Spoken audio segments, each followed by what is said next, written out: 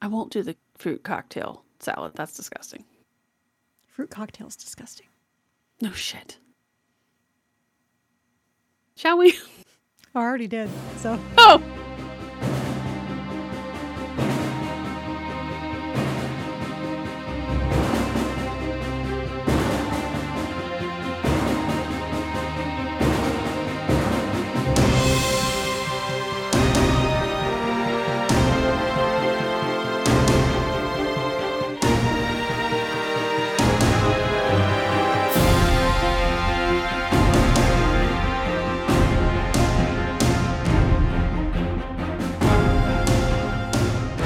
Hi, book club members. This is and welcome to, I should say, our 5th Best of Awards, in which we're recognizing the best of 2023. I'm Jen. And I'm Carrie. And this is Warhammer 40k Book Club, where we read from a crag. This episode, we're taking time to acknowledge the best characters, moments, and books that we read for the book club in 2023. If you've been following our podcast, most of these are going to come as very little surprise and probably should be familiar. Spoiler warning. Due to the nature of our awards, it's almost impossible to be spoiler-free for this episode. We will try to announce the name of the book at the beginning of our award and try to keep them to around 1 to 2 minutes. So if you haven't read a book we're talking about, go ahead and skip just a little ahead to avoid spoilers.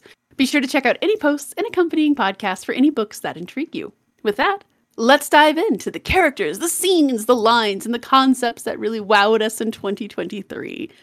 As usual, we'll kind of switch between who starts and who does the follow-up award as we go through. Our first category is one of my favorite, near and dear to my heart. It is our favorite bro/romance. This can either be a romantic coupling, a platonic friendship that really stood out to us this year, what have you. Classic examples of bromances would be Uriel and Pausanias, and a classic romance example would be Tona Crid and Dermot Catherine. With that, Carrie, who is your favorite bro/romance this year? Should not be a surprise that it is Caiaphas Cain and Amberly Vale. As your favorite? Yes. Wait. I'm shocked. No. God, I can't even read. Sorry. I was looking at the words and I was like, that was your favorite? This is, God. We're off to a good start tonight, right. y'all. Yep. Okay. Putting the wine down. Apparently, all right, we'll go in reverse for this one. Your honorable mission is Caiaphas and Amberly. Amberly Vale. Jeez. Wow. Our first runner-up actual is in Leviathan. It'd be Lieutenant Castamon and Baraka. That one was actually my honorable mention. Or him and Abram. Castamon and anyone really? For me, it was Baraka because Baraka, the guy the remnant, right? They had been through so much together, and he and Baraka, he's the only one who really understood Baraka. Very much so. And their relationship was, their friendship, I should say, it's not told to us. I mean, we're told that they're friends, right? But then he did such a good job of showing us throughout that entire book. These two people are very close to each other. They have shared experiences. You couldn't help but just heck yeah. Yeah, it just one falls. Made it even sadder at the end, of course. Because, what? I mean, you can't have a good romance in this world. Look, why don't we look at your number one? Speaking of, you can't have a good romance. So, what are you talking about? This romance has everything.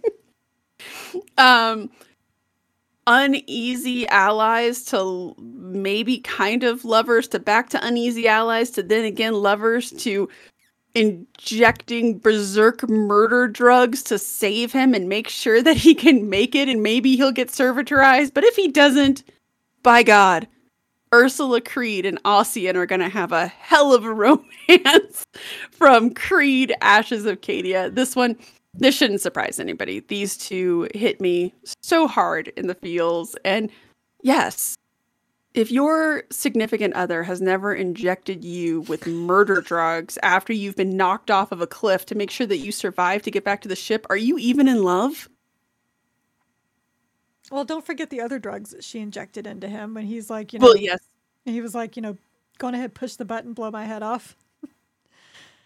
That was an actual bomb, though. I mean, that's just like the promise ring. Like, Right, put a bomb in your head. And she was like, yeah, it serves two purposes. I just injected you. I don't remember what all was in him. But basically, like, you're going to be fine. We just got to get you to the top of the canyon. And then, well. Yeah. Yeah. He might be turned into a servitor. He might not. It keeps the romance and the spice alive. I'm just saying. Would it be weird if he becomes her servitor? Okay, now that would just go into like a very Warhammer for like, it would be very on brand for Warhammer 40k, but I would also be like, no. Ew. It'd be better to be a servo skull, I think, by then. Yes, I'm gonna go. That's a hard one. It'll be like the servo skull from the Vaults of Terra series.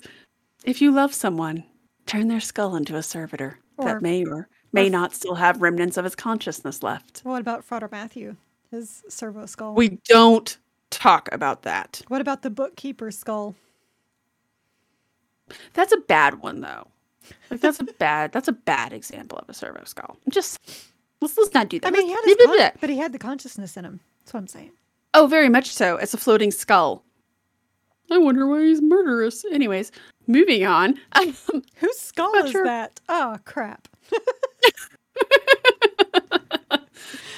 I want everyone to know that really messed with me in the Vaults of Terra when it's revealed like what he's hearing in his head versus what comes out, and you're like, oh god, this is a dark universe. I love it. It is. Let's move on to your honorable mention. For whoever could it be for your favorite bro / romance? I thought we already covered that. Yeah, Caiaphas, Cain, Amberley Vale. All right, moving on. I mean, yeah, and my honorable mention was Castamon and Abram or Baraka. Choose one. He had great friendships, which is rare in 40k. They're brothers, rare. Man. They're brothers. Brothers! Exactly. Our second category is our favorite quote. These are lines that stuck in our brains either as particularly well-written, sassy, generally memorable. I will start us off by saying this was a hard one for me. Pretty much you could do any of the quotes from any time that Belisarius Cawl is talking to Trazyn in Fall of Cadia. You could pick any line from there and be a winner. But I have decided that my absolute favorite from that was from Trazyn when he tells Cawl when they're arguing about the use of the word abomination. And Trazyn says, common use is acceptable if one wishes to be common. It's just the absurdity, and it really captures Trazyn in a nutshell. That like this whole scene, the other one I almost went to was when he was talking about kidnapping Belisarius Cawl, and he's just like, look, Cadia would be really poor hosts if they didn't let me take a prize. Like, Cadia is dying, my guy. So, but I went with this one because it kind of lodged in my brain as just common use is acceptable if one wishes to be common.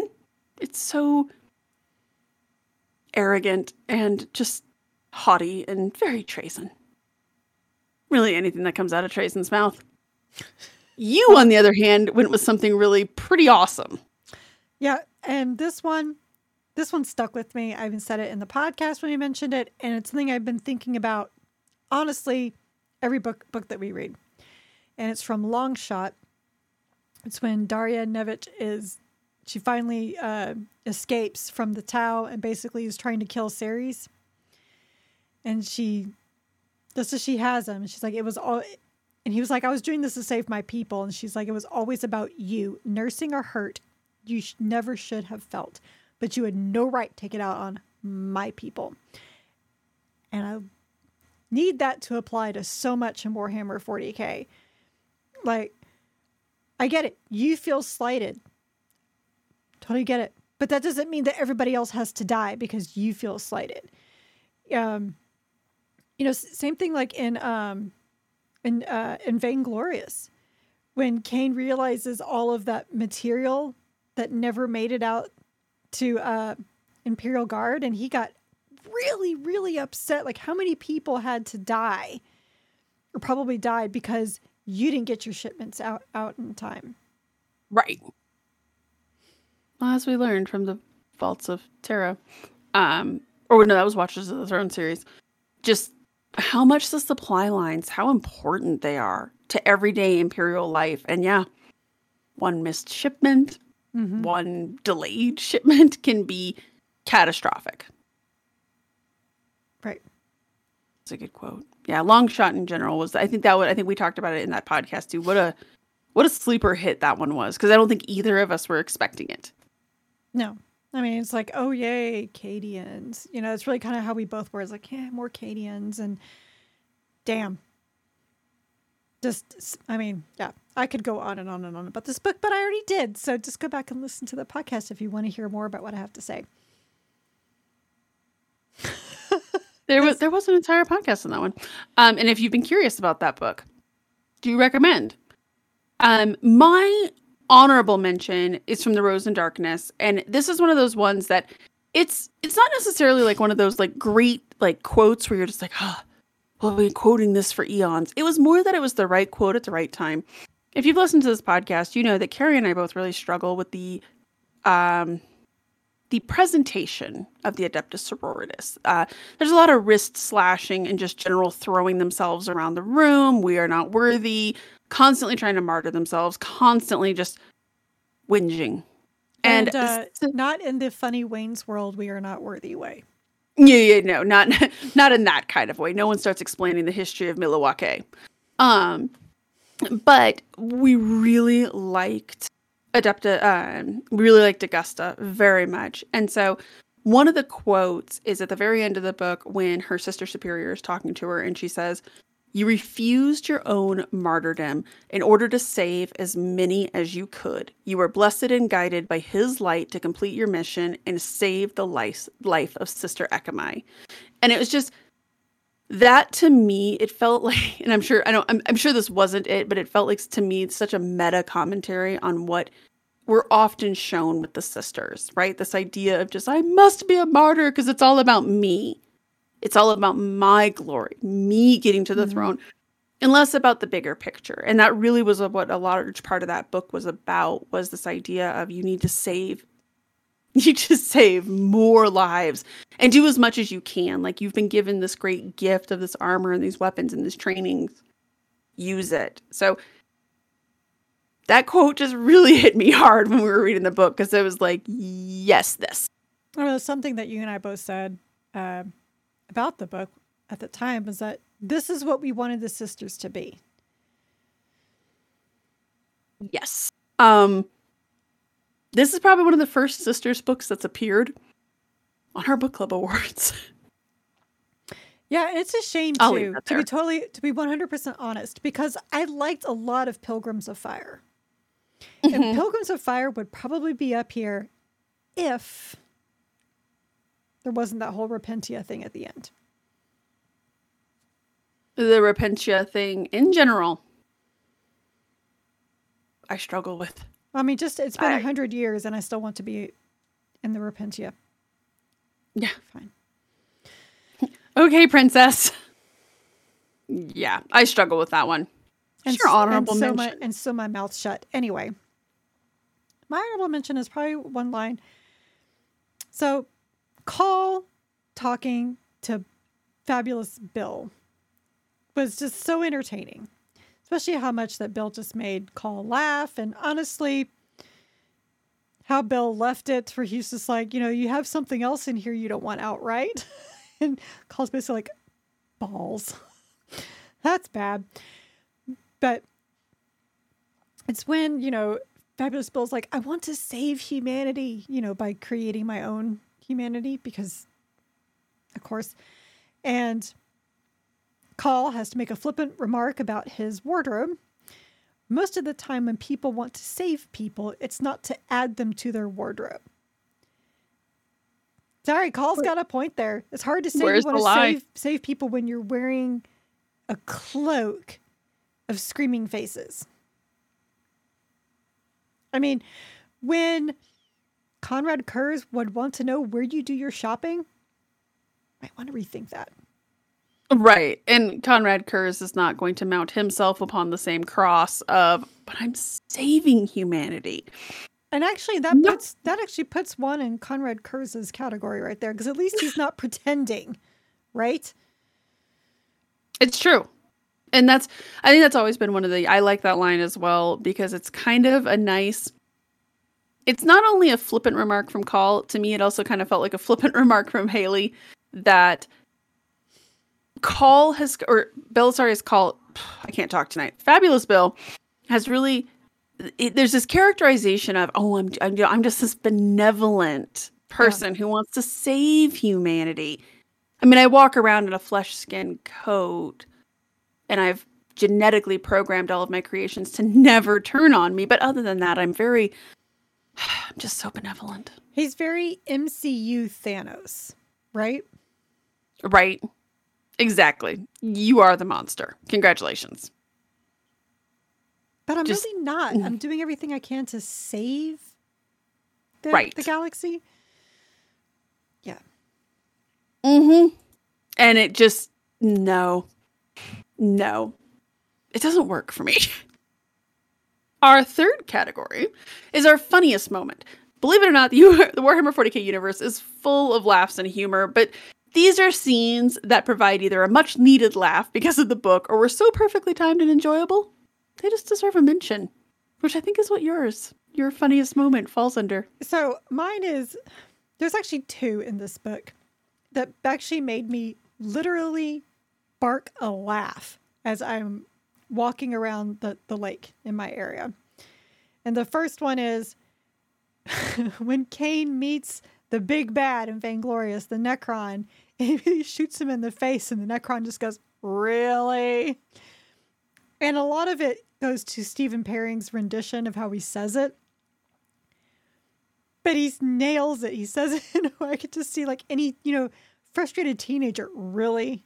Did you just really try to shoot me in the face? I did. Honestly, the other part that made me bark a laugh was when I can't remember the Necron's name. Starts with an A though. When he tells Cain, make sure that your pet, referring to Jurgen, doesn't kill my pet. And so he yells like Jurgen, like, hang out with the guy, don't shoot him. He's like, right, sir. Good manners don't cost nothing. I burst out. I mean, I did a ha, like out of the lake, like scared the person in front of me. I'm like, sorry, that's just I didn't see that coming, because every now and then Jurgen's got some good ones in there, whether he means it or not. Right. Sandy Mitchell remains the funniest of the authors, right? I mean, obviously, Warhammer 40k. That's hard. Mike Brooks is right up there too. I was just about to say Mike Brooks is creeping in on his throne there. But he's still just reliably very funny. And I mean, Robert Rath also is creeping up in there too, especially anytime Trazen's involved. I like to see the humor, but you can always, there's something just warm and familiar about Caiaphas Cain's brand of humor. Like, there's just something nice about it that I like as well, and that is, of course, and I also listen to the audio version per your suggestion. It's just great, and the way that they reads that line is excellent. Really? And then, of course, you said this one was smart. So great. Just gut reaction. As kind of already hinted, my funniest moment, and it was hard to pick one, but I do think it's probably that last one. It's when Colin and Trazen are bickering. Anytime those two are like going at each other, it's just funny. But I think my favorite scene is definitely towards the end when Trazen, like there's a line in there about how, well, and this is of course why humanity just can't appreciate the true scope of things. And it's like hour 4 of his discourse. Those two back and forth. And his whole, like, the Pokeball scene that he did. Yes, I know that we saw that before in Infinite and the Divine, but it just, I laughed. It ain't still funny.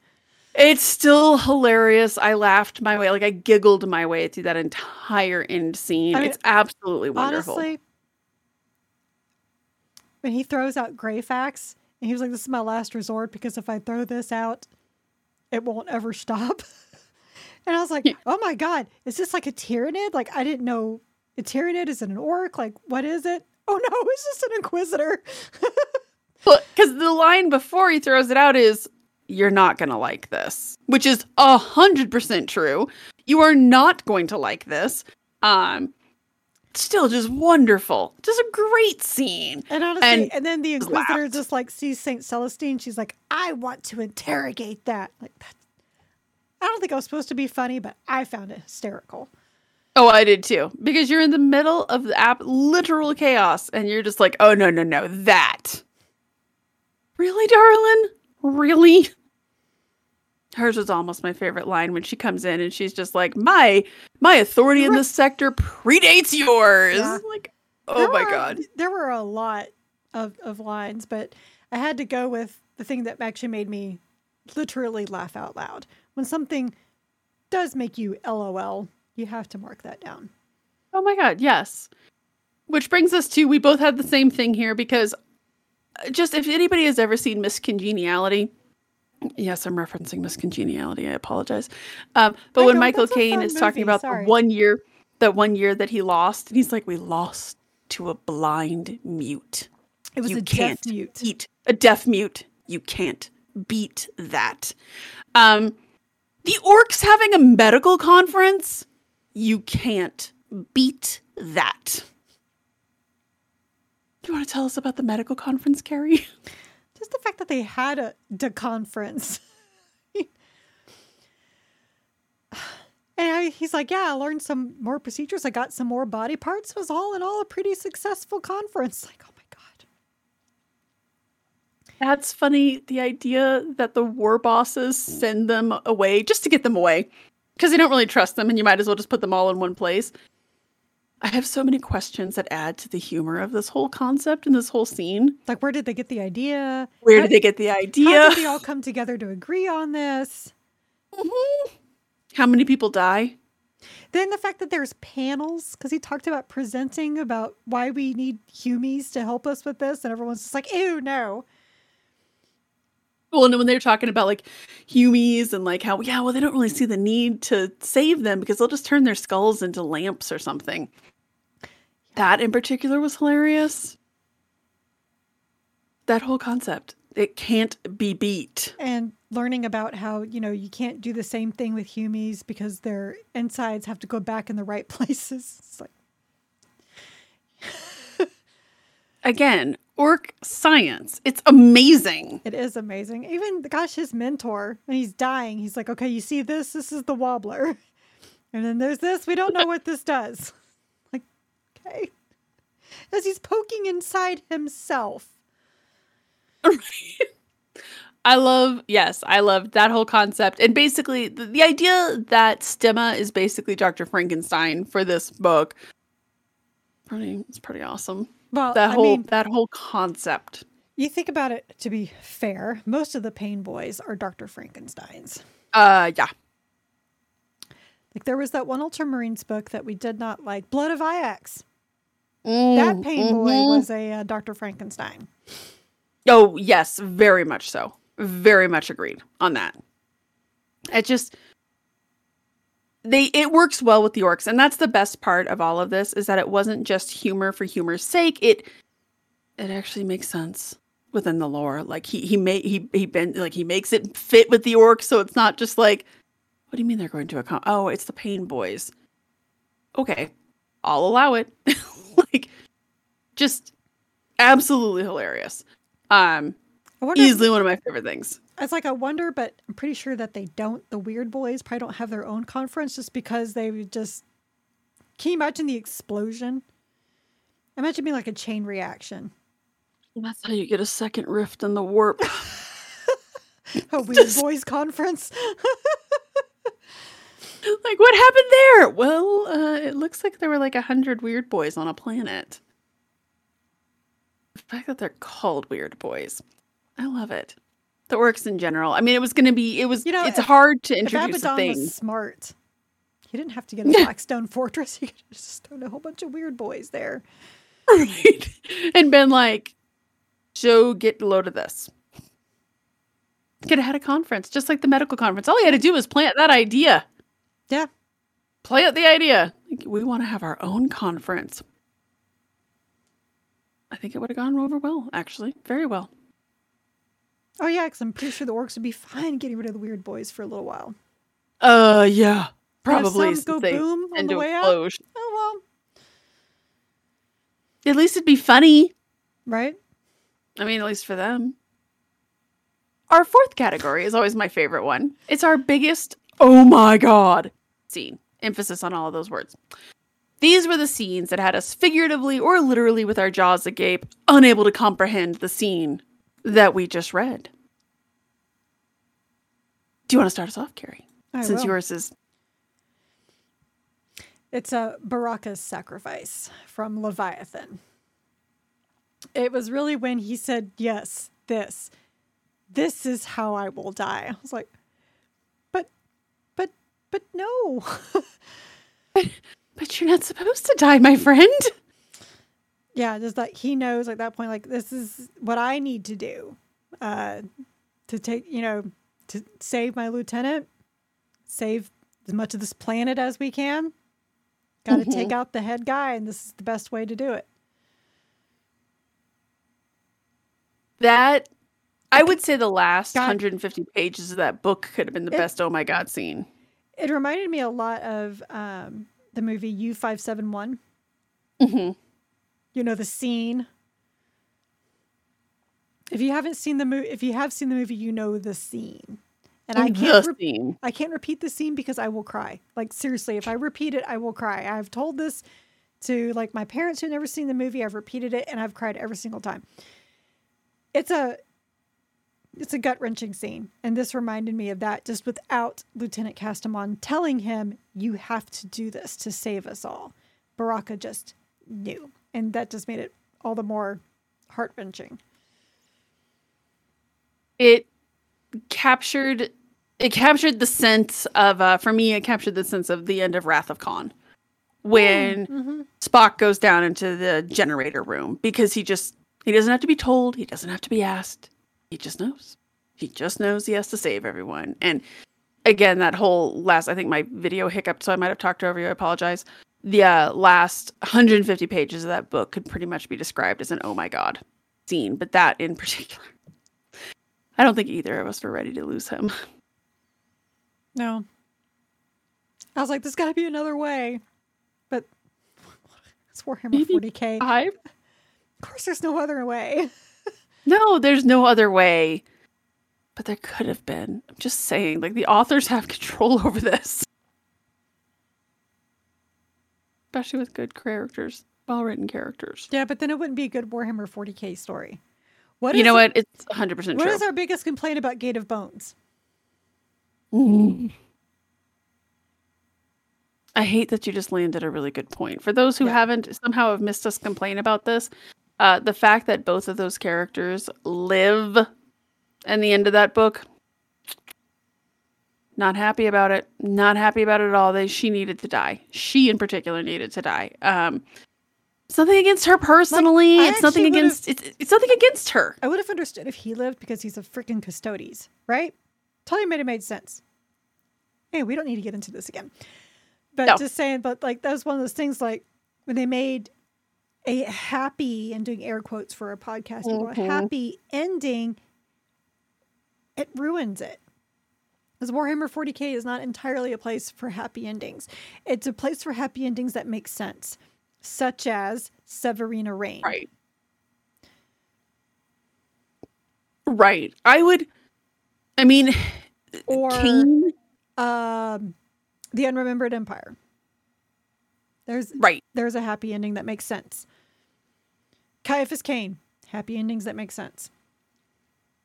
And even then, they're kind of like questionably happy. Some of his endings, they're bittersweet. Yes, very much so. They're happy for Cain personally. Because he lived. Yeah, exactly. And Jurgen lived. And those two kind of have plot armor on them, but that's good. We're all here for it. If you're actually wanting to have the actual real grim dark in Caiaphas Cain, you're missing the point. If they ever kill Jurgen, which would have to be after Caiaphas Cain's Last Stand. They decided to do a book after Cain's Last Stand, and they kill Jurgen. I will get on a plane to Nottingham, and I will find Sandy Mitchell. I know that's not your real name, dude. I will find you. I know I'm not going to kill you, but I might burn something in your front yard. Or at least give you, to knock on the door and just be like, I have just one question. Why? and then walk away. But It's like, why you know what you Jurgen? did. Yeah, I know. That's what I'm going to burn into the yard. Just the phrase, "I know what you did last summer." We're not mad. We're just disappointed. And that hurts worse. Exactly that. Supposed to be I feel above that this man. Anyway. For me, it was kind of a silly one, but it was also like the possibilities. And it also fell into a big oh my god scene because this is from Fall of Cadia. In Creed, Ashes of Cadia, there's the big question of how she got the coat, right? And how it still smells of cigar smoke. Now, I do know that a lot of our listeners pointed out that they had actually read Fall of Cadia before Creed, Ashes of Cadia, which I think was the preferred reading order, which kind of ticks me off Because that yeah. Fall of Cadia was only out in limited edition, and so Yeah. the non-limited edition purchasers had to wait for it, which then came out after Creed, Ashes of Cadia. Well, this is Games Workshop's MO. I could list so many books where they've done this. There's an entire TED Talk on their publishing schedule. Mephiston. Sorry. Can I just come and help? Can I just kind of like... project managers. I'm product, but I would happily project this because if I product, I would fix your search engine because your tagging system is atrocious. Anyways, moving on. For me, it's when they reveal that Trazyn has captured Ursarkar Creed. So Creed is not dead, my friends. Are you saying he needed a gift? He needed to have a souvenir from Cadia, and he had best to go home with a party favor. He did. He even tells Call that he needs a party favor, and he's basically spent the entire book hunting a party favor. I mean, to be fair, he did get rid of some of his prized possessions out of his museum, so why not a Creed? It's the least they could have done. So that was a big oh my god. And I loved that. That was actually my honorable mention. Because I love that because I'm reading the Minkalesk series and they talk about how he just disappeared. No idea where he went. They assumed he died.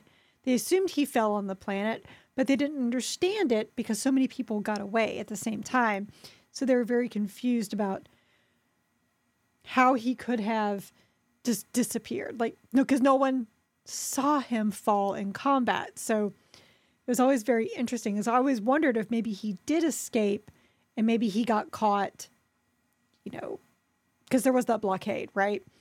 He was like on one of the escaping ships and then just never made it out of the blockade. So, because that got mentioned in Cadia Stands. Some of the ships are trying to leave and they ran right into the fleets and we're like, crap. They ran into it. I mean, he could have just been the captain who went down with his ship too. Right, but like, there were so many things. Like no one ever saw him fall. So that's kind of cool that seed's been planted for how long now? When did Cadia Stands come out? 2017? Something like that. Yeah. Yeah, there's a lot to do there, and of course, you have Trazyn. Like Trazyn can do. It makes sense. Again, it fits within the lore that he would grab Creed. That one would be particularly interesting to him. And then it also explains how the coat gets to Ursula. So now we have to ask ourselves, when's he going to come back? Is it going to be like 500 years from now, like with Katarina Greyfax? Just be like, poof, there we go. Arguably, when he goes into that Pokeball battle, he could kind of have the same conversation. This one will never stop. You're not going to like it. Actually, I wonder if Creed will be mad. Honestly, with Creed, the way that they kind of established him up until that point, I have a feeling he'll be like, okay, this tracks. I don't know. I wonder if he'd be mad that he didn't go down with the ship. I think it'll depend. So, because my honorable mention is the revelation of the MacGuffin in Ashes of Cadia. The whole time, what could be on Cadia that could still be so valuable? What could be so valuable? What could be so valuable? Oh. It's basically so that they can replace Cadia, so that they can have Cadia 2, Cadia-er. And well, because Cadia is not a place, it's a people. Exactly. And I loved that scene in general. But that whole speech, everything about it, I was just like, oh my gosh, this is great. But it was a big, oh my God, because, oh my God, yes, they could absolutely create a new planet. And then it got me thinking that would be something that Trazen could potentially unleash him on. And I don't think he would be angry in that case. I think he'd be like, oh. No, probably not. But do you think Trazen will? No. No, that would actually be not within his idiom. No, because that's like a perfect mentality. That's a great museum piece, right? Right. Like he would have to need Creed, I feel like, to bust him out of Hawk. Or when he would trade Creed for Call. Right. He would have to have a more better replacement for that. For his antiquities wing. Important people. I honestly just imagine his whole museum thing being like Night at the Museum. Why can't I think of, was it Hall of Presidents or something like that at Disneyland? Oh, yeah. Yeah, it would be like that. He has Clone Grim and Creed. Just with less creepy animatronics? Yes, exactly. Every now and then, if you get close enough to them, you can kind of hear them move or see them move and hear them talk. It's not creepy in the least. Yeah, that's. I imagine he'll take over Greyfax's little pedestal. Fine. All will be well in the Call Museum or the Trazen Museum. I'm telling you. Which does move us into our fifth category, which is our favorite scene. This is the scene that was either just so important or cinematic that it stuck with us.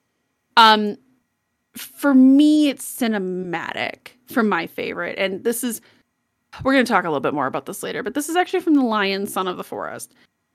It's the scene when the lion enters the Emperor's fortress. I really liked the idea, the previous scene when he meets the Emperor, when the Emperor is fishing in the river. Great scene, right? But is when he enters the fortress that I absolutely love, because the Emperor keeps staring at him. The old king keeps staring at him like, leave. Don't be here. I don't need you here. I like the idea that somewhere in the warp, a part of the Emperor is essentially trapped and fighting off all of these different things, right? I loved the idea of him fishing in the warp. I thought that was a beautiful imagery. And him sitting in that fortress. I thought that was absolutely amazing and perfectly on brand for him. And just the whole scene, Mike Brooks did such a great job of setting that scene up that as you're reading it, it has this kind of ethereal, dreamlike quality to it. You can picture all of the players. It's very much the lion, very much the Emperor. It's very on brand for both characters. And I just like that idea that the Emperor is basically sitting there like, not yet. There's still stuff he's got to do. But then he's also got a lot of problems going on. There's a great scene, and it has really... I mean, we read that book, back in March, and then I've seen nothing else about the lion since. But you know what you've done. I liked the scene, and it's really stuck with me for like this entire year. That scene in particular. Everything about it. It hit me in the right place. Probably the only thing of that scene that really struck me was when the lion's trying to talk to him, and he's like, why isn't he answering me? And the Watcher of the Woods says, you're not asking the right questions. That's a nice little mystery there. What is the right question, right? I do like that idea too, because you can also, the more and more I think about this, I'm probably way over analyzing this, but I think you can also say that this idea that the Imperium in general is not doing something in general. He's stuck on this throne. They're not asking the right questions. They're not doing the right things. There's something that I feel like there's a question or thing because he wants them to happen. Unplug them from life support so he can come back to life, like adds in, dogma. It's not dogma. It is dogma. Well, it could be dogma. Except that I don't see the Emperor playing skee ball and giving the tokens to underprivileged kids. Probably not. We do see the Golgothan demons, though. Sure. Nurgle. Okay. I just want to say, I don't know how you put your scene down with I'm gonna get verklempt. What was your favorite scene, Carrie? Oh, it would be Kel's death scene in Fall of Cadia. And that one hit me hard because of who Kel is, how important he is to everything. And honestly, it was his last words to Abaddon. And now I can't remember what they were because I should have written them down. but the scene, like, kind of like, it really stuck with me. The whole It's when thing. it's when he has his Barry Manilow moment. Your father's such a failure. Why are you dressing like him? Thank you. Or something like that. Yes, it's so yes, good. Yes. Yeah. And the thing is I think in that book, had they had anyone else try to say that to Abaddon, it would not have hit. But with Kel, you're like, yeah, that's exactly what he would have said to that guy. It wouldn't have even hit with Creed, right? I don't think so. No. But Kel had a way with words, and he was very witty. And honestly, like, I think he's a better man than Creed in so many ways. He was kind of Creed's prop, right? He was the face of the brand. Yeah. So or the voice of the brand. When I was flipping back through Creed Ashes Acadia trying to find some of my notes, because as much as I keep telling myself I'm going to take better notes, and I thought I really took better notes this year, I did not take better notes this year. God, I need to like tell myself how to take better notes. But I was flipping through it and I got to the part where Ursula Creed was actually looking through the journal, and she got to Kel died today. And she was like, she stopped. She's like, oh my God, Kel was so important to Dad. Yeah. It goes back and it makes that scene a little bit more powerful too. Yeah, Kel's death hit me hard because again, Kel's obviously death everybody is like gets off kind this of planet, right? It embodies everything that Cadia was. His fall was the preamble to Cadia's fall. When he fell, you knew that was it for the planet. I would agree with that. Yeah. And he was just a great character, and he was such a vital part of Creed. And I think that you can see that because Creed is so affected by his death too. Mm-hmm. Well, it's like his right arm was cut off, right? Mm-hmm. Just as I lift my left. Yes. Yeah. His right. Your image is reversed. I was like, no, honey, that is your right arm. No, it's really funny is because I'm used to teaching yoga. I always do the opposites. So I always would use my left and say, raise your right hand. So, because that way I'm mirroring people. So that's what I'm going to say this was. It wasn't that I didn't know which one was which, but anyway. That's fair. I think my favorite scene was Baraka's sacrifice from Leviathan. That was one of mine. Powerful. So powerful. And so because I think I've mentioned before, I have an entire dissertation on why Wrath of Khan is one of the greatest science fiction movies ever made. And that ending is part of it. And it hit like it channeled that emotion for me, and it hit that nostalgia. I will say that Wrath of Khan is the only Star Trek movie I've ever liked. So it's a perfect movie because you don't have to be familiar with Star Trek. They establish who everybody is, like in relationship to each other in the beginning. It's also just a solid science fiction movie from start to finish. It has a great plot, and there's actual consequences to this movie. Anyways, thank you. That was my short never version mind of the it. fact that the ear things terrified me as a child. Okay, the ear things were maybe not okay. Like, I'm not here to argue that those were awesome. They weren't. Earwigs. Every time I see earwigs, I'm always like, get rid of it. It's going to control your thoughts. Anyways, for a variety of reasons. But yeah, Baraka's sacrifice, which I know we talked about earlier, but it's a powerful scene. And I really didn't want that character to die. I didn't want any of the characters to die, but him in particular, I was like, I mean, obviously he's getting off the planet. I was actually cool with some of the people on the planet dying. Oh, I mean, obviously, yes. But I was trying, because it sounds like weird when you're like, well, I didn't want him to die, but all these other people could die. Who gives a shit? No, I care about all of them as individuals. Nah. But Baraka in particular, I was somewhat convinced he was gonna be fine. And it was just a little bit of that one was devastating to me, and it was just a great scene. I mean, in terms of a good write-off for a good character, me gusta. What was yours? Your honorable mention. It was Creed's message for Ursula. Mm-hmm. Which is where a part of me was like giggling. So I'm like, where it's a people, not a place. Right. But same time, it's a people, not a place. Right? So, and to me, that kind of wonderfully tied together, a lot of stuff, because you hear like Ursula Creed, she's got 2 white shields, right? Where she's like, are you really white shields? And the Minka-Lesk story, which also deals with the same thing, these brand new white shields that they get that weren't trained on Cadia, but were actually trained in the Cadian way. So she's like, okay, yes, you are Cadian. So the whole thing, what does it mean to be Cadian? Is it because of the violet eyes? We got to now think beyond that, right?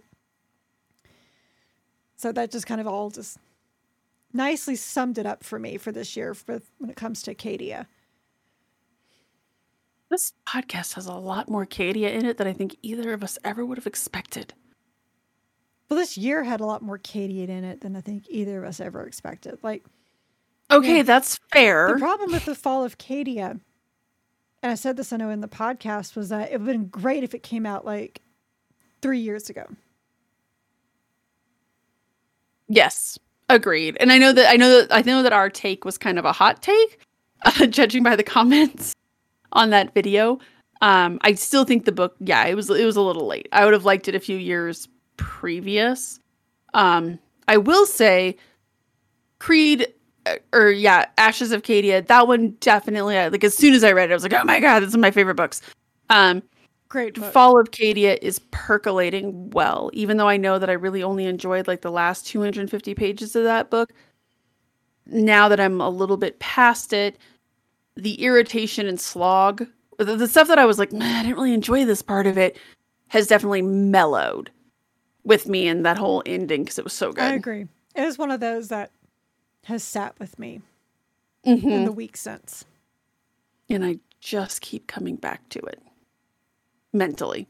A lot of stuff in there that I'm thinking about. No, I feel that one. But it's weird because neither of us are big Cadia fangirls, and so no. But you know what? I have to say, honestly, reading the Minka-Lesk trilogy this year, or like the rest of the trilogy, because I've read Cadia Stands, I don't know how long ago, kind of turned me around a lot. And Long Shot brought me around on a lot of stuff when it came to the Cadians. Right. Yeah, there's I think a lot of authors have done, and you and I have talked about this before, there's kind of the easy route to go with some characters, places, locations,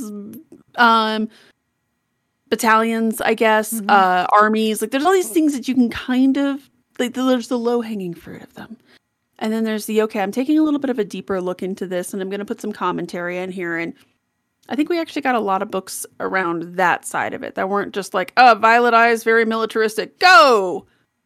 Hates everyone else, go! A little bit of thought into it.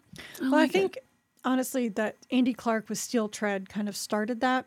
Even though there was a lot of the book I hated because it brought out a lot of the Cadian stuff that I hate, but I loved the book at the same time. Right. But it introduced that dichotomy, right? With the Cadians. That was the crack in our shell. Yeah. Sure. Sure. Yeah.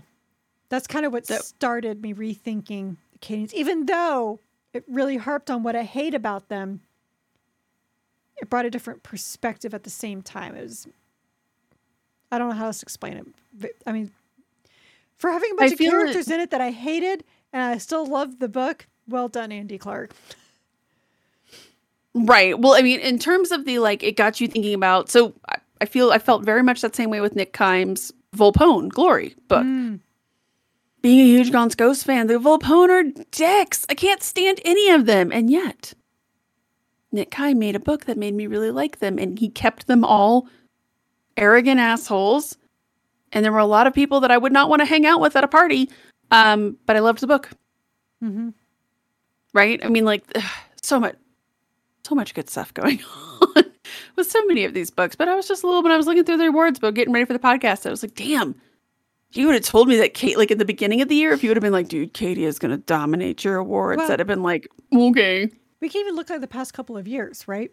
What has been dominating our awards? It's not been Space Marines books. It's been Imperial Guard, or sorry, Astra Militarum. It's been the Imperial Guard. Whether it's Commissar Kane or the Cadia, we got Steel Tread, we got the Kazarkin, won our best book last year. We both, like I said, we already said Steel Tread, but now we got, the Fall of Cadia and Creed Ashes of Cadia. Long Shot. Yeah. I mean, there's a lot. You're absolutely right. Actually, I'm going back through really quickly, looking at some of our best books. Volpone Glory. So I was thinking of, like, we both really, really enjoyed Volpone Glory. Yeah, there's just a lot of stuff in here that I feel as though a lot of authors are really starting to flex around with it. Having said that, Leviathan was basically bolter porn, but man, did that get deeper than we were expecting. Oh, 100%. I was just saying that, you and I both kind of got into this because we love the Space Marines. Like, was the first book that we started with this podcast, Dark Imperium. You can't get more Space Marines than that. And then the last couple of years has gotten to Imperial Guard, and we've been like, who really cares? But we've loved it. Yes. I will agree with that entirely. There's a lot going on with the human element in a better way, I feel like, in recent years. I don't know how to explain that. Like, I'm not trying to be like, oh, the books before sucked. I don't know how to explain it. It's not that they sucked. It's just that our attention was on Space Marines. Space Marines! Shall we continue along to our sixth category, which is one of the more fun categories, too. Our sixth category is our favorite antagonist. These were the villains we either loved to hate or the villains that we were maybe just cheering for a little bit by the end. Great class. I put the guys that I hated the most, but because I hated them the most, that means they're very well written. Fair enough. All right. You want to start us off here? Gideon Argent. Creed Ashes Acadia. And that's mainly because I did not see this shit coming. Not even a little bit. No, so when it turned out he was... Because we were expecting, like, the prissy guy, right? The guy who maybe should have been a Volpone. The way he was acting. Yes. The kind of Cadian or aristocrat. He was very... I didn't find him prissy. I found him pissy. Oh. Very haughty. It's nothing personal. I'm just better than you. Yeah, prissy. Just terrible. And Argent... The funny thing, and you and I both talked about this with Argent, is that he was such an... I'm sorry, what? Yeah. But then once you started to unpeel and unpack all of the conversations, you were like, oh, yeah, definitely. So like I said, then I was like flipping through here trying to find certain stuff. And I get to, like I said, her journal, right? And she reads a part in the journal and he gets all pissy that she had this journal and didn't tell him. She's like, dear God, what does it matter? It's none of your business that I had this. He's like, you should have told me. She's like, why? Yeah. It also made him especially after reading Fall of Cadia, I felt like it made him an even better antagonist because her father had Kel. She has Argent. Whom she thought was her friend. She thought was her Kel. She thought this man was her friend, and no. And then there's like all these questions about for how long, and like you can start to unspool and death spiral on that. Like, was it just when Reboot called her? Was it years in the past? Like, you wanna say? Yeah. But yeah, he was a good villain. The best villains tend to be the ones that you were like, I did not see that coming. Yeah, I agree. And he falls under that entirely. My favorite antagonist is the most basic decision I could make, but bear with me for a second. It's Abaddon from Fall of Cadia. It's like the pumpkin spice basic bitch. Yes, antagonist. This is the pumpkin spice latte of Warhammer 40k antagonists. Abaddon I just liked his characterization. I like once he comes down onto the planet, how he's just meh. Like, he's just so like, this is ridiculous. Like, so, why do I have to come down here? He had one line that almost made my favorite quotes. And it was when he was talking to Blackstone Girl. Mm-hmm. And he was like, I've disappointed you and I'm sorry. But if I've learned nothing else, it's that fathers always disappoint. Yes. I also liked, and this is the characterization from Blackstone Fortress Girl. One of the neatest concepts that almost made, but I didn't know how to like fit this into the awards, is still how she sees everyone thinking and like the different ways that everyone's mind work. But the fact that Abaddon's is like a solar system, because that's the level on which he's thinking. He's thinking on a galactic level. I liked how he handled the character. It felt very much in line with ADB's from the Black Legion, Talon of Horus books. It felt very much in line with that, with the next logical conclusion. He's not... I feel like sometimes with some of the Chaos Warlords, people kind of... They feel a need to make them kind of petty and emotional, and not Abaddon. He's professional. Very much reminded me a little bit of Thanos, like in actual seriousness. The way that Brolin played Thanos is just this like... Yes, I'm a professional. I'm professional. I'm in control of all these situations here. Not even that worried about it. Making lemonade out of lemons.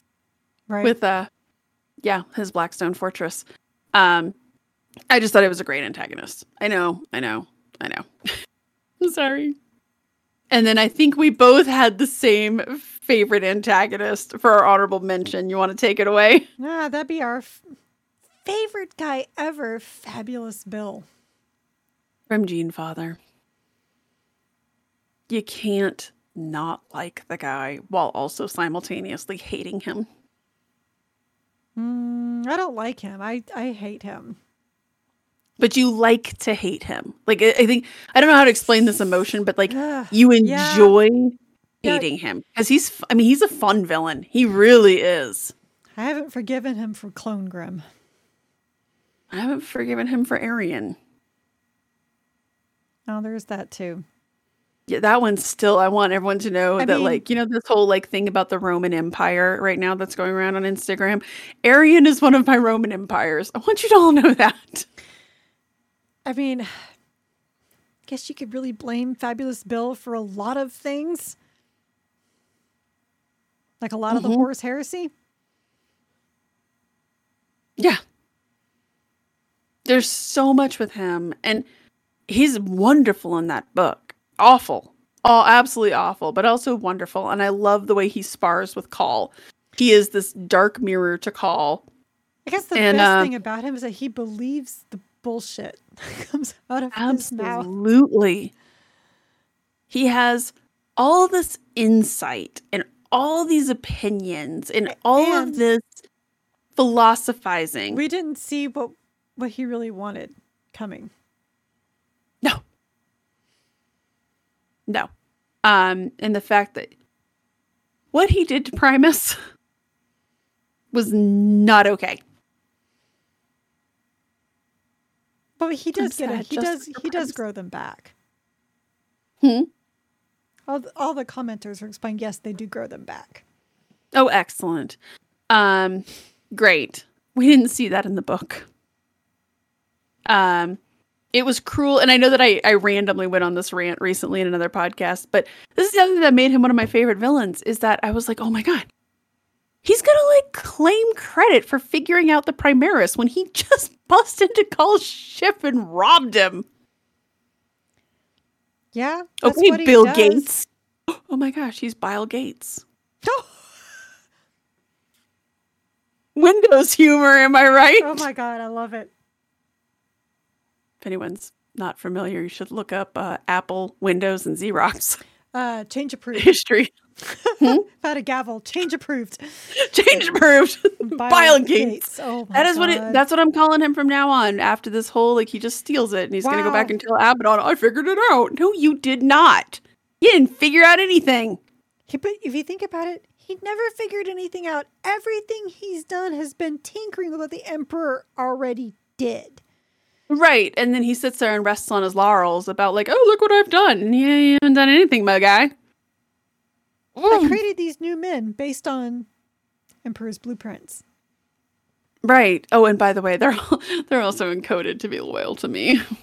But I've given them their own free will, except for that whole like loyalty to me thing. You know how it is. Children. Like the Tao. Exactly that. Except it's not even. You have free will to follow the greater good, but it's still free will to follow the greater good. Yeah, we use pheromones and mind control to make sure you want to follow the greater good, and those who don't get on board get killed. But it's still free will. Greater good, everyone. I mean, if you want to see what happens when you do fall out of Bill Gates' programming. Look what happened when they tried. The new men tried to save Clone Grim. Mm-hmm. He didn't take that well, and then he gave Clone Grim to Trazyn. Right. Which, to be fair, is probably one of the nicer ways to go out in the 40k universe. Well, yes, because he's not dead. He's not dead. He's just in an endless state of stasis that he may or may not come out of, depending on whether or not Trazyn ever needs him in a future battle. Because he's unleashed something he wasn't prepared for. Or something he wasn't quite prepared for gets unleashed upon him, to be fair. You know what would be really fun? Is that Trazyn's hanging out in his little pocket dimension. And it's when Reboot has a reunion with the lion. And Trazyn's just like, Oh, do they need another brother? Here you go. The weirdest conversation. I'd be here for it. Yes. Just want you to all know. Switching from our antagonists to our protagonists, our seventh category is our favorite protagonist. These were the main characters in whose stories we were completely and utterly invested. Mine, this is not even going to be any surprise, was Ursula Creed. I went into that book like, who gives a shit about Creed's daughter? I think I may have even made a joke about that in the episode before we read that one, where I was like, oh, great, Creed's daughter. Loved her. Absolutely loved her. I loved what a very strong female character she was, but also how flawed she was, how human she was. She wasn't smarter than everyone in the room. She wasn't tougher than everyone in the room. She was just who she was, and she was a great leader. I really liked her story, and I'm really excited to see more of her. And God, I hope Ossian doesn't become a servitor so that they can go on to have, I don't even know what kind of relationship you would have in the Guard. I mean, the ones that we've seen from Gaunt's Ghosts, none of them really ended well. And I'm still pissed about the Anna Kurth Ibram Gaunt thing. I just want them to have some little 5 minutes of happess. Just 5 minutes of happiness together. So in oh my God, Nick Kine book, Knights of Macragge. Those two get the happiest, closest to a happiest ending. I was like, he's kind of insane, but but they have each other now. Well, and they said that, look, once the orcs come to a planet, they'll be back. So eventually the orcs are going to be back, and it's not going to go well when that happens. But by God, they'll have at least 2 cycles where they're happy together. And I just want that for her. She deserves that. Both of them do. He can wake up, not be a servitor. They can both get laid, and then one of them can go die in a terrible battle. Because that's pretty much how it goes. He definitely doesn't deserve to be in a penal legion. No, and she pardoned him. That was the ultimate romantic gesture she could have made. I'm just saying, she's made a lot of strides put a lot of investment in this man. It's no giving someone a dagger, but it'll do. That is he liked it and put a ring on it. Oh, okay. I can't believe I just brought that on myself. Anyway. You did. Okay. Anyways, who is your favorite protagonist? It would be a Sister Superior Augusta from The Rose in Darkness. So hard to argue with. Yeah. And of course, it probably doesn't help the fact that I just read that whole collection of Danny Ware's short stories. Oh, aren't they good? Oh my God.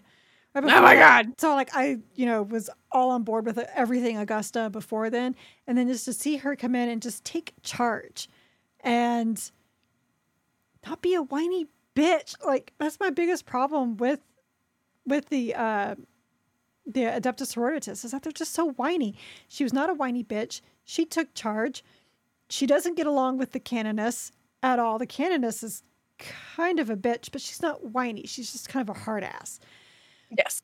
So, and the fact that they were able to kind of reconcile with stuff, as the Canoness is always like, will you stop making mistakes? Okay, Mom. And Augusta, she makes mistakes, but it's fine. She's not slitting her wrists over it. She's like, I will learn and I will move on and we will do better. And she does her best to save as much as she can of this planet. It's just so great. The whole book was just great. I enjoyed every moment of it. So she's my honorable mention. It was so close between her and Ursula Creed. The thing that I really liked about her that really made her stand out as a character for me was that she questions herself, but not in like a woe is I kind of way. She questions herself in very valid ways. But she also was like, oh man, like I'm not sure about this. You know what? I don't have time to think about that right now though.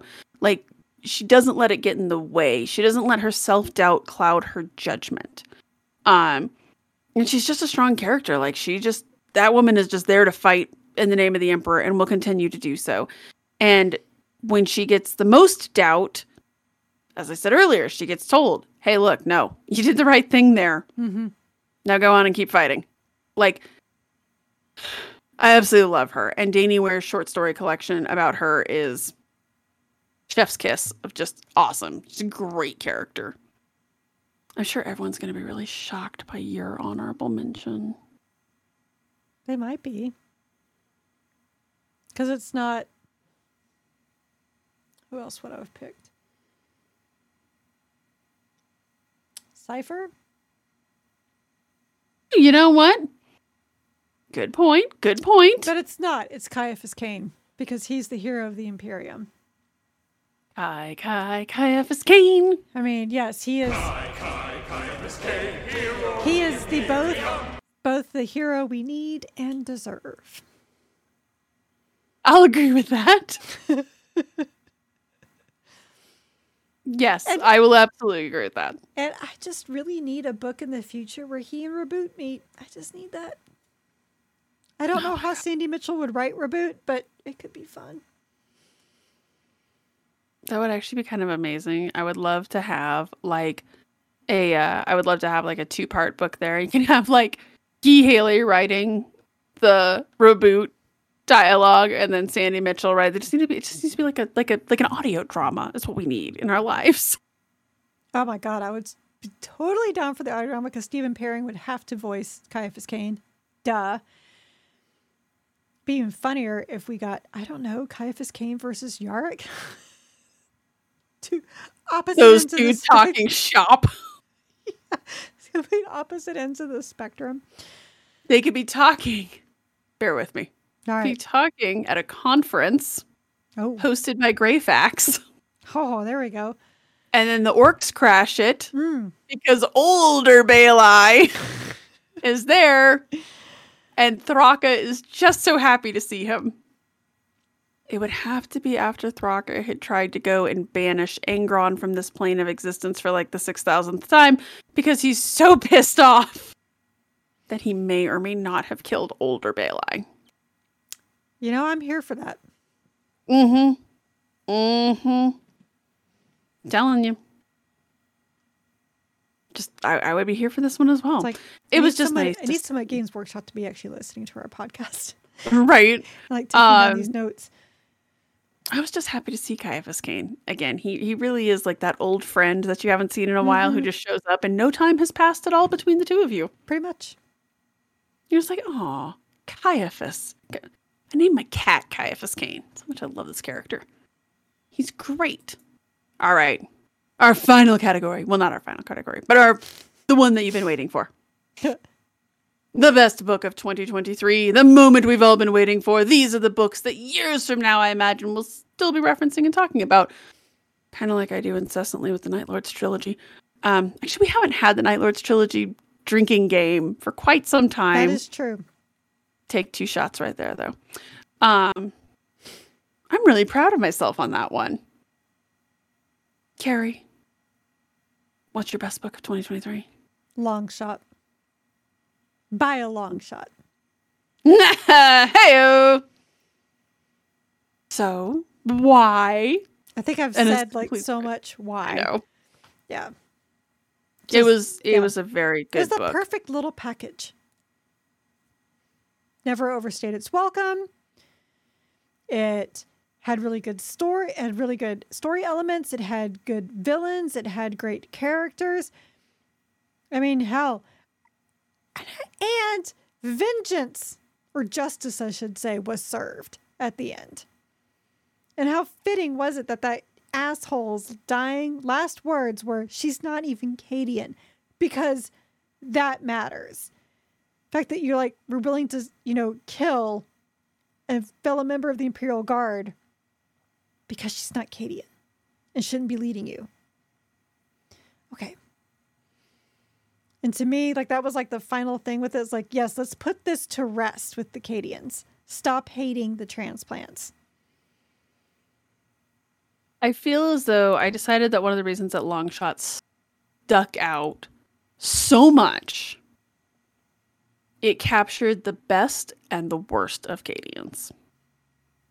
Yeah, because had quite a bit of meta commentary. Because her buddy, Iago, was Cadian. Mm-hmm. And her squad, the Cadians, stood with her, by her side at that guy's execution. We stand with her. This idea, again, it goes back to the thing from Creed Ashes Acadia, right? That Acadia isn't a place, it's a people. Mm-hmm. It's a mindset. And you can absolutely have it.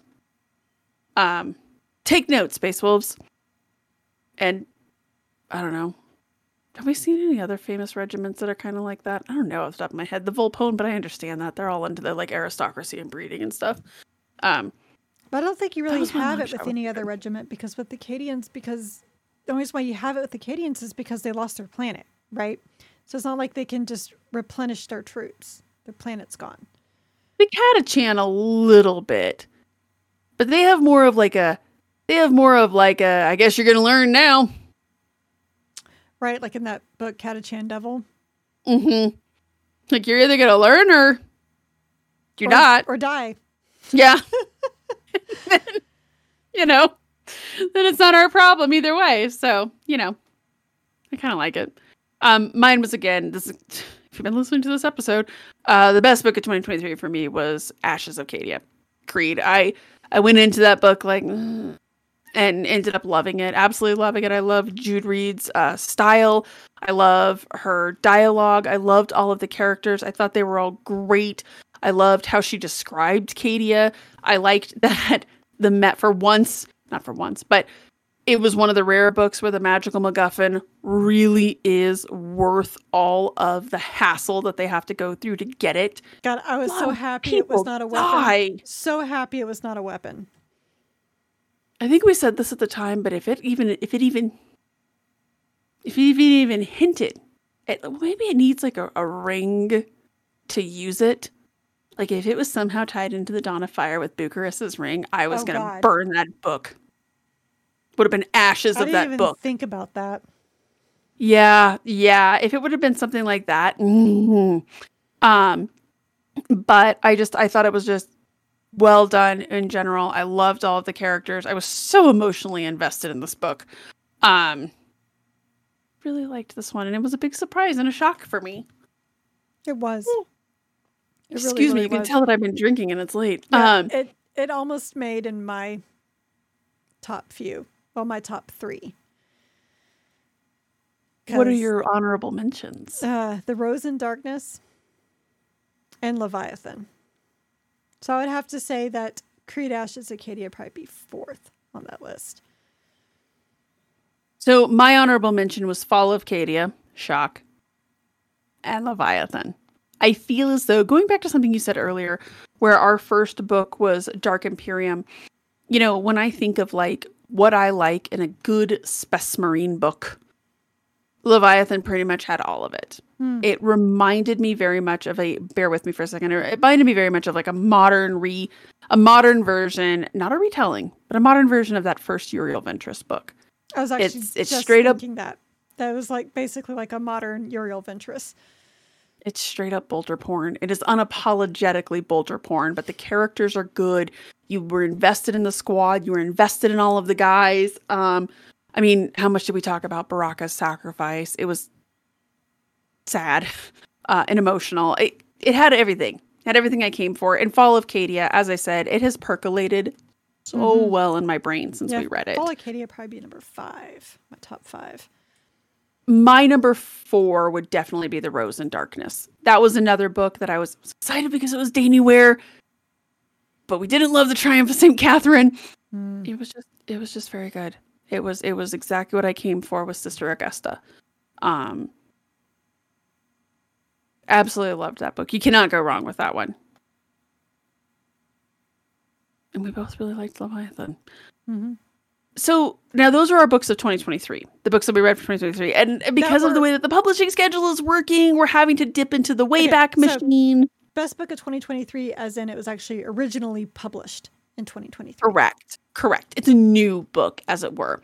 Because of the publishing schedule, we have to occasionally dip into the Wayback Machine. So what was your favorite book that was published pre-2023 that we read this year? It's Caiaphas Cain, Traitor's Hand. Yeah, same. Was it not going to be a Caiaphas Cain book? I loved his beef with the Talarn Commissar. That was great. It was absolutely amazing. It was, and his tribunal that he had afterwards. It's like, I'll see you at the tribunal after just saved the universe again. Oh, and by the way, did you see me take down 2 Space Marines single-handedly? Yeah, that was me. Loved Traitor's Hand. I thought that was a really good one. Anytime you read Caiaphas Cain, it's going to be fun. It's going to be enjoyable. That was also, I think, the right book at the right time when we read it. So it was, just everything about it kind of hit. It had the right thing. We read it on the heels of the kind of thick Armageddon and right before Pilgrims of the Fire. So it was it was a amuse-bouche of books, if you will. It was summer reading. It was our beach read. It was a beach read. And it was a good beach read for that one, too. What was your runner-up? The War of the Fang. That one surprised the shit out of me when I saw that on your list. I know, a Space Wolves book, am I right? No, there's actually parts of that book that stick out in my head that every now and then will just pop in there. Like Bjorn Fell-Handed, falling down a canyon. You know, just it reminded me that Chris writes the Space Wolves in a way that I can digest the Space Wolves. He doesn't make me hate them the way I think so many other writers write the Space Wolves. I like the way he writes them as well. That was almost my favorite one, but I really liked Cadian Blood. I had to put Cadian Blood on there mostly because, as a big ADB fan, that's one of his earlier books. I think I wrote in my notes as his first book. Yes. And it's kind of fun to see. You can definitely see the earmarks of the ADB that we know and love, but he's also a little rawer. And it's kind of fun to go back and reread some of those greener books, right? Speaking of Chris Wright and the Space Wolves, when we read that first one that has completely slipped my mind right now. It's the one right before. Yes, it's the one right before Stormcaller. You can see that kind of raw side of them. I really like that. I find it really fun. So I thought that Cadian Blood, that one hit the spot for me. Now, since we're on the heels of the announcements for next year, this one was pretty funny because we have the exact same things for our most anticipated for 2024 or beyond. And the first one is, of course, Morgan Val, Spear of Faith. Dr. Jude Reed is writing it. That's all I needed to know. Jude Reed, Sister Sororita. Oh, a limited edition, which looks like it's going to be pretty bomb. You had me at that. You had me at Jude Reed. As soon as she got on the screencast, I was like, yes, whatever you're writing. Yes. Just yes. Pretty much, yeah. Yeah. And then, of course, the Big Dacca.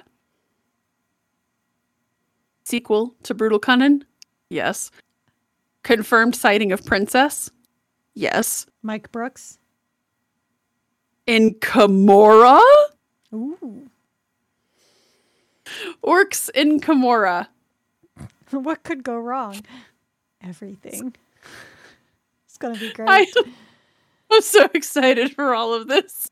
Like, you pretty much had me at Mike Brook, Orcs, and Kimura. Literally nothing can go wrong with this. You just had me at Mike Brooks and Orcs. Pretty much. That's all I needed was those first two. Kimura is just like, oh, there's some icing on that cake. Right, exactly. Not too much, not too little. It's going to be perfect. It's going to be some nice Definitely buttercream on there. Yeah, just I was perfect. going to say, definitely not cream cheese. No fondant. No, just some nice buttercream on top. Yeah, exactly. Something we all want. Now, let's do another one of my favorite categories, because we talk about this a lot, where we go through and we read all these great books and we love them and we rant and we rave about them, and they hold such special places in our heart, but then we come down to actually giving out our awards, and I feel like there's like, I liked this book, it just didn't quite make the cut. What was the biggest book in here tonight that you just didn't discuss as much as you would have liked to? I didn't discuss it at all, and that'd be War Boss. And I love that book, man. There are so many parts of that book I think about all the time, especially with that poor soldier and the commissar that killed him without even asking questions, really. Commissarial, Right. for being honest. Yeah, that's one that, because as we're just talking about the Big Dacca, it was so fun. It didn't quite. It was chaos. It was so much chaos, and the ending was chaos, and the fact that this weird boy just all manipulated all of them to basically activate, a portal, and that one squig just ends up right with our favorite Uthak Blackhawk. Yep. So, which I think is going to be a nice segue into the Big Dacca, right? Because there's a portal. Yep. Exactly. That was what. So when they revealed the Big Dacca, that was the first thing I thought. Is I was like, oh, that brings it back to War Boss. Yep, you're gonna find that nice little webway portal right to Komara, and chaos will ensue. And it'll be delightful. Joke's on you, Drukari. They're into this. Actually, not Drukari. Like, would even the Drukari at some point be like, this is boring. This bores me. I don't know. Maybe. For me, the biggest book is, and I have to put, because Carrie and I actually talked about this before the podcast, because she was like, you actually did talk about this one, but let me explain. It's The Lion, Son of the Forest. And it's because, yes, I talked about that one scene, but I loved this book so much. I wish I could have talked about it more. Like, I feel as though, I mean, again, I loved it. I absolutely love this book. It lives rent-free in my head. Just like you with War Boss, I think about it so much. And I think really the other thing about it is the fact that we've not seen any other books in the Black Library with the Lion. It's like it came out in March and, oh my God, he's back. And we're not going to talk about him for the next 9 months. Yeah. So that's kind of why it's in here tonight. I think it's not just that I didn't get to talk about it more. I think that I didn't get to talk about the Lion in general more. Like, I would have expected to have had more to talk about with him than what I did. So that's kind of what, as you drink out of your Dark Angel's cup. Yeah, that was the one that kind of, it surprised me a little bit. I wanted to be able to talk about it a little bit more. Your runner-up surprised me. That was one of those books that the more I thought about it, the more I did not like it.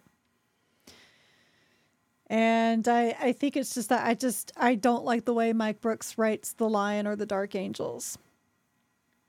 I liked so many of the ways he writes things, but I just did not like how he wrote The Lion. I guess, and maybe a part of me is like, I really wish Gav Thorpe wrote it, because I think Gav Thorpe understands the Dark Angels better than anybody else. Probably with Phil Kelly as a close second. But That's fair. What about your runner up? This one did surprise me. I actually forgot we read this one this year. Witchbringer. There's a lot to that book, in that just really delving into what it means to be a sanctioned psyker, because it really delved so much more deeply into that. And she used to be a soldier. Talked about how, wasted away she was. She used to be a soldier, full of muscle. And ever since they tapped her as being a psyker, made her use her powers, it's destroyed her body. Her reunion with her old teammates, and how they all reacted to her, and how she has this one assumption about all of them that's not even correct. And again, her assumptions, I've been trained to this, I know what I'm doing. Her assumptions about what's really going on, none of that was correct. So it's all a lesson, and a lot in, making these assumptions about psychers, about what people feel about psychers. Because that was what the whole book was everyone making different assumptions about the situation. Right. Very much so. There was a lot about, I think we talked once before about how a lot of these Imperial Guard books are kind of like squig in some type of pieces of lore bolstering. And I think that was this whole idea of, this is how fundamentally your life changes, and how kind of unpleasant it is to be a sanctioned psyker. And the idea that all of her friends were suddenly not really her friends anymore. And Witchbringer, that was a really good book too. And I felt really awful that I forgot we read that this year. Because it was our very first book that we read this year. So that's one problem with those books that we read at the beginning of the year. They get lost in the shuffle. They really do. But I also feel that they release a lot of their best books near the end, like Kazarkin. I would agree with last year, and then all these Cadian books at the end this year. I would agree with that. Yeah, they do tend to do that. They do tend to pack a punch at the end there, like Assassinorum Kingmaker came out in October, November of last year. Infinite and the Divine came out in December of the year previous. It was the last book we read. They do tend to kind of movies gearing up for the Oscar season. Yes.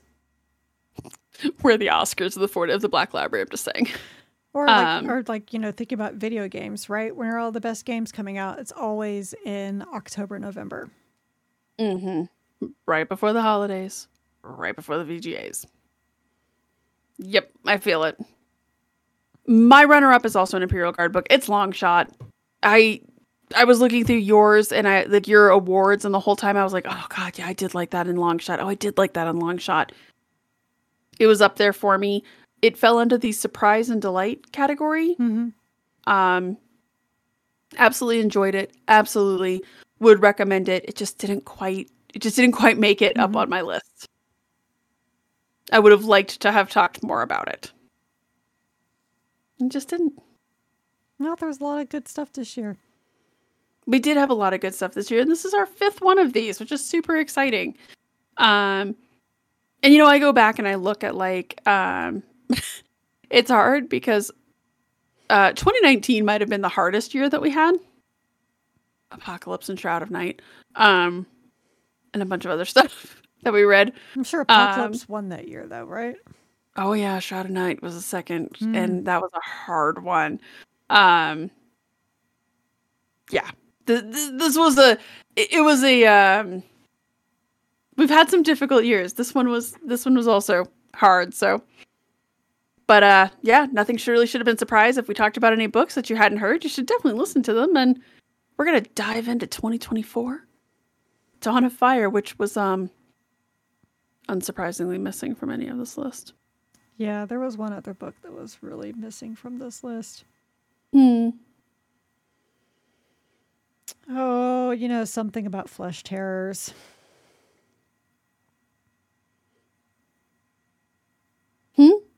Sorry, what? Yeah. So, actually, one book that I almost mentioned was the Angron book. Yeah, that one, that was one. I will say I really enjoyed. I mean, I enjoyed reading it at the time, but as we were going through for awards, nope. Didn't even come up on there. It actually almost made one of my top quotes. Really? Mm-hmm. Go on. Well, I don't have my notes up here with me, but... Well, you suck. But basically, it was something along the lines of that the Primarchs were made to be extraordinary, so when they broke in ways that mankind could never conceive. That's a pretty good one. Yeah, I forgot about that. And I actually thought about it for the bromance between Lotara and her ship. Oh my god. That's just a straight up... That falls in both categories, if we're being honest. Did you read The Rose Watered with Blood? No. I read that one. There's a short story where it talks about her very strange relationship with the Conqueror.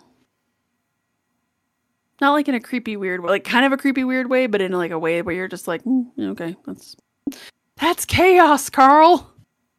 Like Neon Genesis Evangelion creepy weird way? No, nothing's that creepy. Literally nothing's that creepy.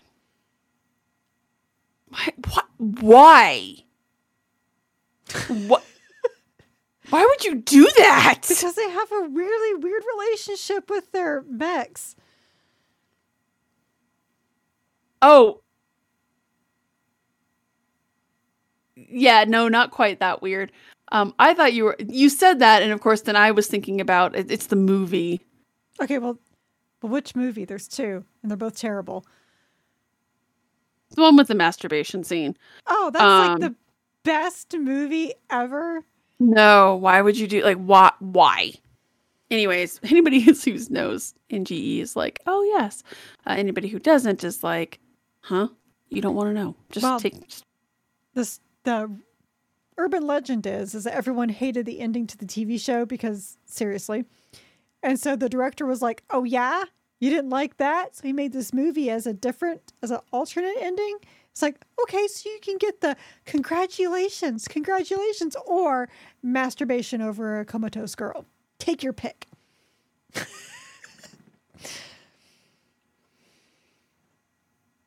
Yeah. Anyways, that's that happened. That was the thing that happened. I was just talking about the weird relationships with the mechs. Oh, yes, of course. You said weird and creepy, and that was where my mind first went, because the relationship with the mechs that never really, I mean, anyways, yes, it's weird. You should definitely read it, though. It's an excellent short story. Highly recommend it. But you also do whatever you want to do. I'm just saying. But yeah, I think going into 2024, even though we're starting with Dawn of Fire, the preview gave me hope. As again, though, we may have to slip into the Wayback Machine. So, well, give us suggestions. Like maybe. We never know. Because the preview is only I think their hottest titles, right? Yes, that's true too. We don't know what other Imperial Astra Militarum books they're going to throw in. That's true. Plus, they're probably going to have some more reprints, because that's apparently what they do now is with the reprints. I have a lot of mixed feelings on those reprints. I'm going to be really honest. Mostly it's like, oh, I want that. There's a lot of mixed feelings. Like a lot of mixed feelings on the reprints. I don't want to buy all of them, but I also do want to buy all of them. You know how it goes. Everybody feels me here. It is true. You want to take us out, Carrie? Yeah, well, I'm just going to make this nice and short and sweet. So thanks for sticking with us for a whole nother year. We're eager to start next year. I think our next podcast is going to be not the first week of January, but the second week of January. Is that correct? Yes, that sounds right. Yeah. So we got to, enjoy your winter break. Enjoy however you're celebrating. Happy Hanukkah. Merry Christmas. Happy Sanguinala, everybody. Happy Sanguinala. Don't forget what Sanguinius did for all of you. He took on Horus? He died for all of our sins. Oh, yes. Sorry. Yes. But he did not but he did not resurrect on the third day. So different deity there. So anyway. Well, I mean, maybe with the Sanguinor? I mean, who knows what the Sanguinor is, right? Exactly. Just saying, you never know. I could go on a whole dissertation about that, actually. But anyway, I'm not going to tonight. So good night. See you guys in 2024. Good night, everyone. Have a great new year.